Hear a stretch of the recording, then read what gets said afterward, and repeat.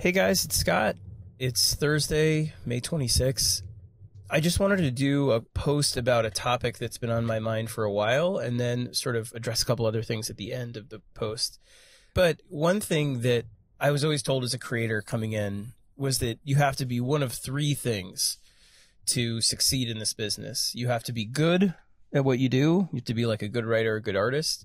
You have to be fast. Okay, so, you can't miss deadlines, all that stuff. Or you have to be kind. And if you have two of those three things, you can succeed. But without two of those, you're sort of dead in the water, right? You can be good, but if you're not nice and you miss deadlines, you're out. If you're a kind person, but you're not particularly talented and you miss deadlines, you don't have a chance, right? But if you have two, the third one can be sacrificed in some way. Although I very much disagree that if you're a kind person, if that one is sacrificed, for the most part, it catches up to you. If you're an asshole, you wind up without work because people don't want to work with you. Editors don't. So I'd key on that one is not one that you can really sacrifice. But the point I want to make is that I think there's a fourth category that nobody talks about because it's really, some people think it's crass. Some people think it's not artistic, or it's not even not artistic, but it's a difficult thing to discuss. And for me, that fourth thing that's really crucial, I call it triangulation, like an ability to triangulate. And it's a business mind. It's a math mind. And it's a way of getting across what you want, the story that you care about, while understanding the context that you're functioning in. And it transcends kind of all levels of the business. It transcends creative levels. It transcends political levels within the company you're working for. It transcends, or maybe not transcends so much as applies to. It transcends in the way that it allows you to move through these different categories well, these different neighborhoods of comics well, if you can do it. And fan relations, all of it. So for me, what it is I'll give you examples, but it's the ability to understand how the story that you're trying to get across will be perceived internally, externally, and adjusting sort of your bearings to be able to get it through the way you want by addressing that context, okay? And possibly by doing whatever things you can do on the page, off the page, to sort of ease that in, okay? So that also means understanding the politics of a company entirely. So being nice is very different than being savvy. When I'm at DC, I'm nice. I was nice. I mean, I was an asshole sometimes, don't get me wrong. Like I've said it many, many times, but I would fight with my bosses and all of that stuff. Part of me, I think, was looking to get fired because of the pressure early on. But I was generally nice. But being nice is different than understanding the politics and the kind of machinations of the company and how you can convince people to do things there because it's in their interests when they don't see it that way. So I'll give you an example. So from the earliest days, like Black Mirror, right? Black Mirror was a story that shouldn't have happened. I used two artists on that book that weren't conventional Batman artists at that time, and Grant Morrison was doing something very, very different from what I wanted to do. But my gamble with that was that this was a story that I really cared about. I wanted to go big with it. I had this belief and this theory about Gotham being sort of the greatest antagonist in literature, and that it would adjust itself to Dick Grayson and change and all of this stuff. And I wanted to do it through James Jr. and all of these things that were risks. So I had to convince Mike Marts that what would really work and get at attention was to counter-program what Grant was doing. And I wanted to do what I wanted to do anyway. You know what I mean? I wanted to work with Jock and I wanted to work with Francesco, all of it. So the story didn't change. But what changed was the way that DC viewed it. I said, listen, Grant is doing this incredible, epic, my favorite run of all time story on Batman that is maximalist, that's just a reexamination and an inclusion of Batman's entire history, right? Into one joyous, cerebral, visceral bomb of Batman stuff, right? A firework. For me, let me go dark and grounded and give an alternative path for people who might feel as though that story is too big for them in a certain way. Again, it's my favorite run in history, but I understand that sometimes it can be intimidating because it's so ambitious. So I did the story I wanted to do, but the way I got it through was to get them to understand that it would create a space that could be commercial for fans that maybe wanted something more Gotham-centric, more grounded, more gritty, more urban, all of that stuff. But at the same time, the story was pretty ambitious in its own right. It introduced a character that definitely got people upset for a moment, even though I don't know if people now think back on it that way. People were angry at me for introducing, as a brand new writer, introducing James Gordon Jr., who was Jim's son and was a possible and eventual confirmed psychopath.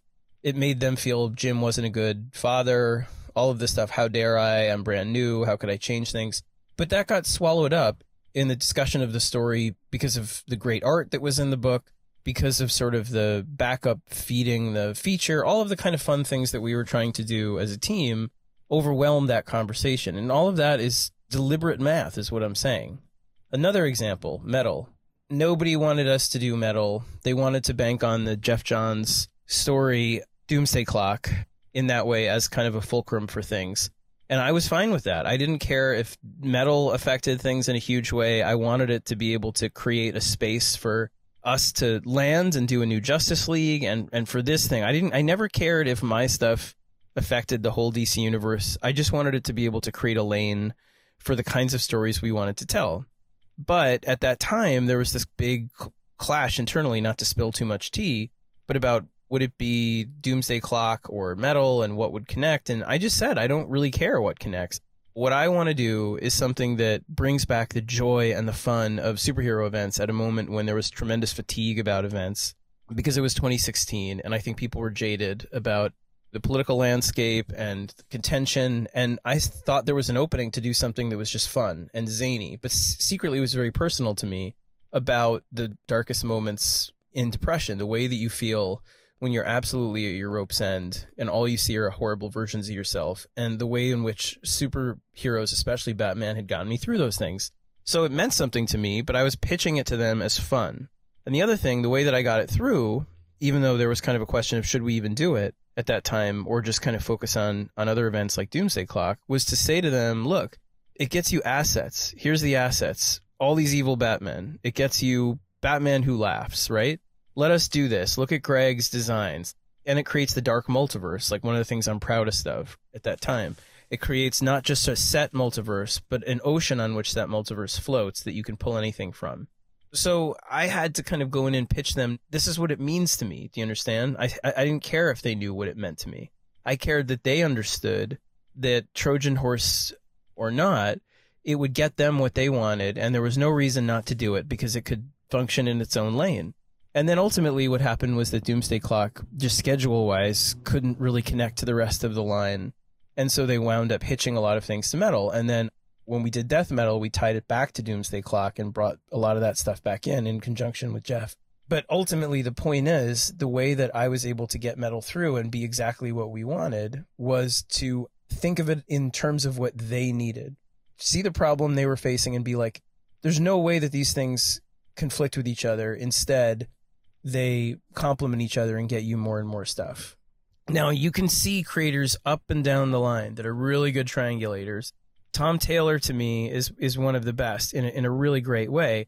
Look at Nightwing. He sees exactly what was happening with Nightwing when he took Nightwing. Nightwing had been in disrepair for a long time. That's no offense to the creators that were on the book. They had tried a lot of things that I thought were really cool, but some things hadn't worked. And a lot of things had been blocked. Like, you know, there was editorial mandates about not bringing him and Barbara together, all kinds of things that really just didn't make a lot of sense, in my opinion, with Nightwing. And that's why I wanted to do this Nightwing story that has a lot of similarities to what Tom is doing, but had a different kind of big surprise in it, which maybe I'll still do someday, but that's triangulation, right? There's no need for it right now. But Tom clearly is coming in and saying, this is a reparative run. Like, here are the things that we're missing from Nightwing. This is the spirit of Nightwing. I'm going to give you fan service. I'm going to give you nostalgia. I'm going to give you all this. And all of that is hiding, or if not hiding, then sort of is the wrapping around the big, slow burn, massive epic story he's telling with Heartless, right? Which is going to be amazing. So it's a great math he's bringing to that book. And it's a self-aware math about saying to fans, I know what you've been missing. I've been missing it too. Here it is. And he's building towards what he wants. Do you see what I'm saying? That's a great triangulation. Other creators sometimes, like, they're not good triangulators, and you see it, and they can absolutely overcome that. Like, it's not a crucial thing. You can just keep doing stories that take a character that doesn't need the thing you're doing to them, or you're doing something that's tone deaf to them at that time, and by power of the story's quality, honestly, you can surmount those challenges. So it's not crucial, but it's really helpful. To me, it's like a muscle, or it's a part of your brain that if you can activate as a creator, you'll have a much, much, much easier time. I know it sounds corny, but it's a fun thing to think about sometimes. Okay, I want to get this story through. What do fans think? Like when I wanted to do Gordon as Batman, right? I knew that was going to be really contentious. Or when I wanted to do 0 Year, right? I wanted to do Batman's origin. Another example, I knew it was going to be contentious. A lot of the things we did on Batman weren't things people wanted, you know, giving him a possible brother, creating an organization that he didn't know about. There were things that people reacted poorly to, and I got a lot of negative messages privately that I never show. I just didn't show them because I didn't want you to see them. Side note to creators, if someone is tweeting terrible things at you, nobody fucking sees it unless you tweet it. If you don't respond or you don't highlight it, nobody knows it's even being said. You know what I mean? Half the time. So just ignore it or address it in whatever way you want. Do what you want. But I'm just saying there's a misconception that everyone's seeing what's being said to you. Nobody's seeing what's being said to you except you. Other times, yes, if it's a real issue that's popped up in the sort of conversation, address it. I'm just saying if some troll is coming at you saying, you're ruining, like, why give them the oxygen? But back to the point. Yes, some creators, they'll go back, they'll introduce elements into a character's life that are really upsetting. You know, take away a love interest, change something from their origin. You see it right now happening, for example, with some books like Punisher, which I really like, and I really like what's happening there. I love ambitious, daring things that want to kind of change, or at least play with changing. Maybe it's a trick. Play with changing kind of what was there in some way to get you to rethink the character's mission. But the point is, you know, you don't have to calculate. You can just go headstrong right into it. And especially as you get bigger, like, you know, I'm in a position now, luckily, where I don't have to give much thought to triangulation. Like if I came in and did something at Marvel or whatever, but I would. I promise you I would. Like I'd want to think, what do fans want? Does that change what I'm going to do? 100% no. But do I want to address what fans want in some way, like I did when Gordon was Batman and he looks at the audience and he says, this is the dumbest idea in history. I know it. Now get me my damn Batmobile. Or at the beginning of 0 Year, the fact that I did it as a post-apocalyptic story with a sleeveless Batman with a crossbow and an overgrown Gotham as the opening image to short-circuit expectations that it was just a retread of an origin. That's triangulation. You understand? So it goes from sort of creative decisions all the way down. Like it's understanding how to get through what you want internally at a company, how to posit it in such a way or position it in such a way that fans kind of give it the best chance possible, that it has the best impact and reaches the most people, because that's what we're trying to do as writers, all of it. So anyway, that's something I would just bring up as a topic we can return to. But it's a very important thing, and if you can do it, I think it's a huge element in terms of comic book industry success. Okay, so I said last time I'm going to address questions or a question here and there from the audience. I know this one went long, so from fans, I mean.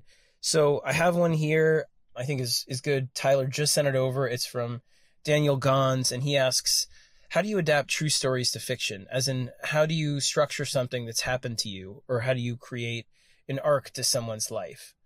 That's really hard. I mean, the way that I would address that is like, I think that, you know, you have to sort of stay true to what the story's about.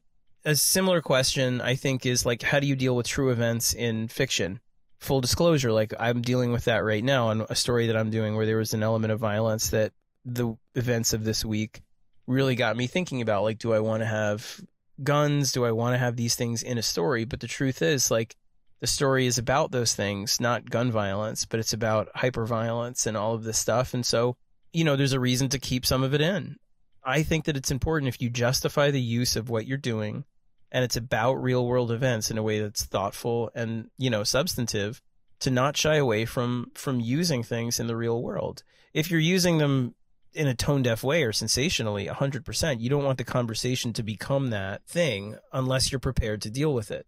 And I'm not talking about a story where you have horrific gun violence and it's about gun violence, nothing like that. It's sensitive to the degree that I was sensitive when I was doing Joker and there was the shooting in the movie theater where somebody claimed to be inspired by the Joker. It was very much like, look, I can get across the violence of the Joker in Death of the Family without having him use guns.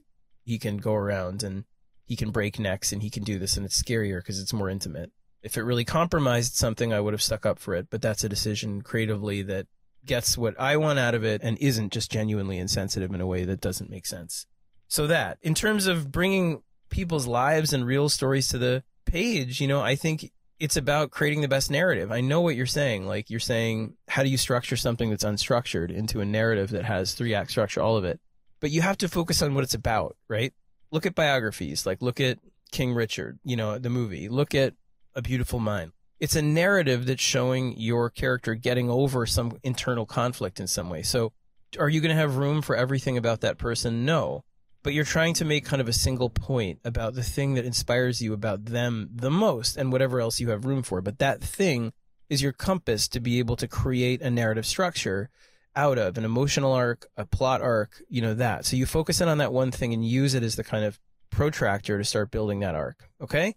All right, guys, thank you so much. Again, it's been a horrible week. I try to use this space as a place you can come to think about craft and tell stories that are important to you.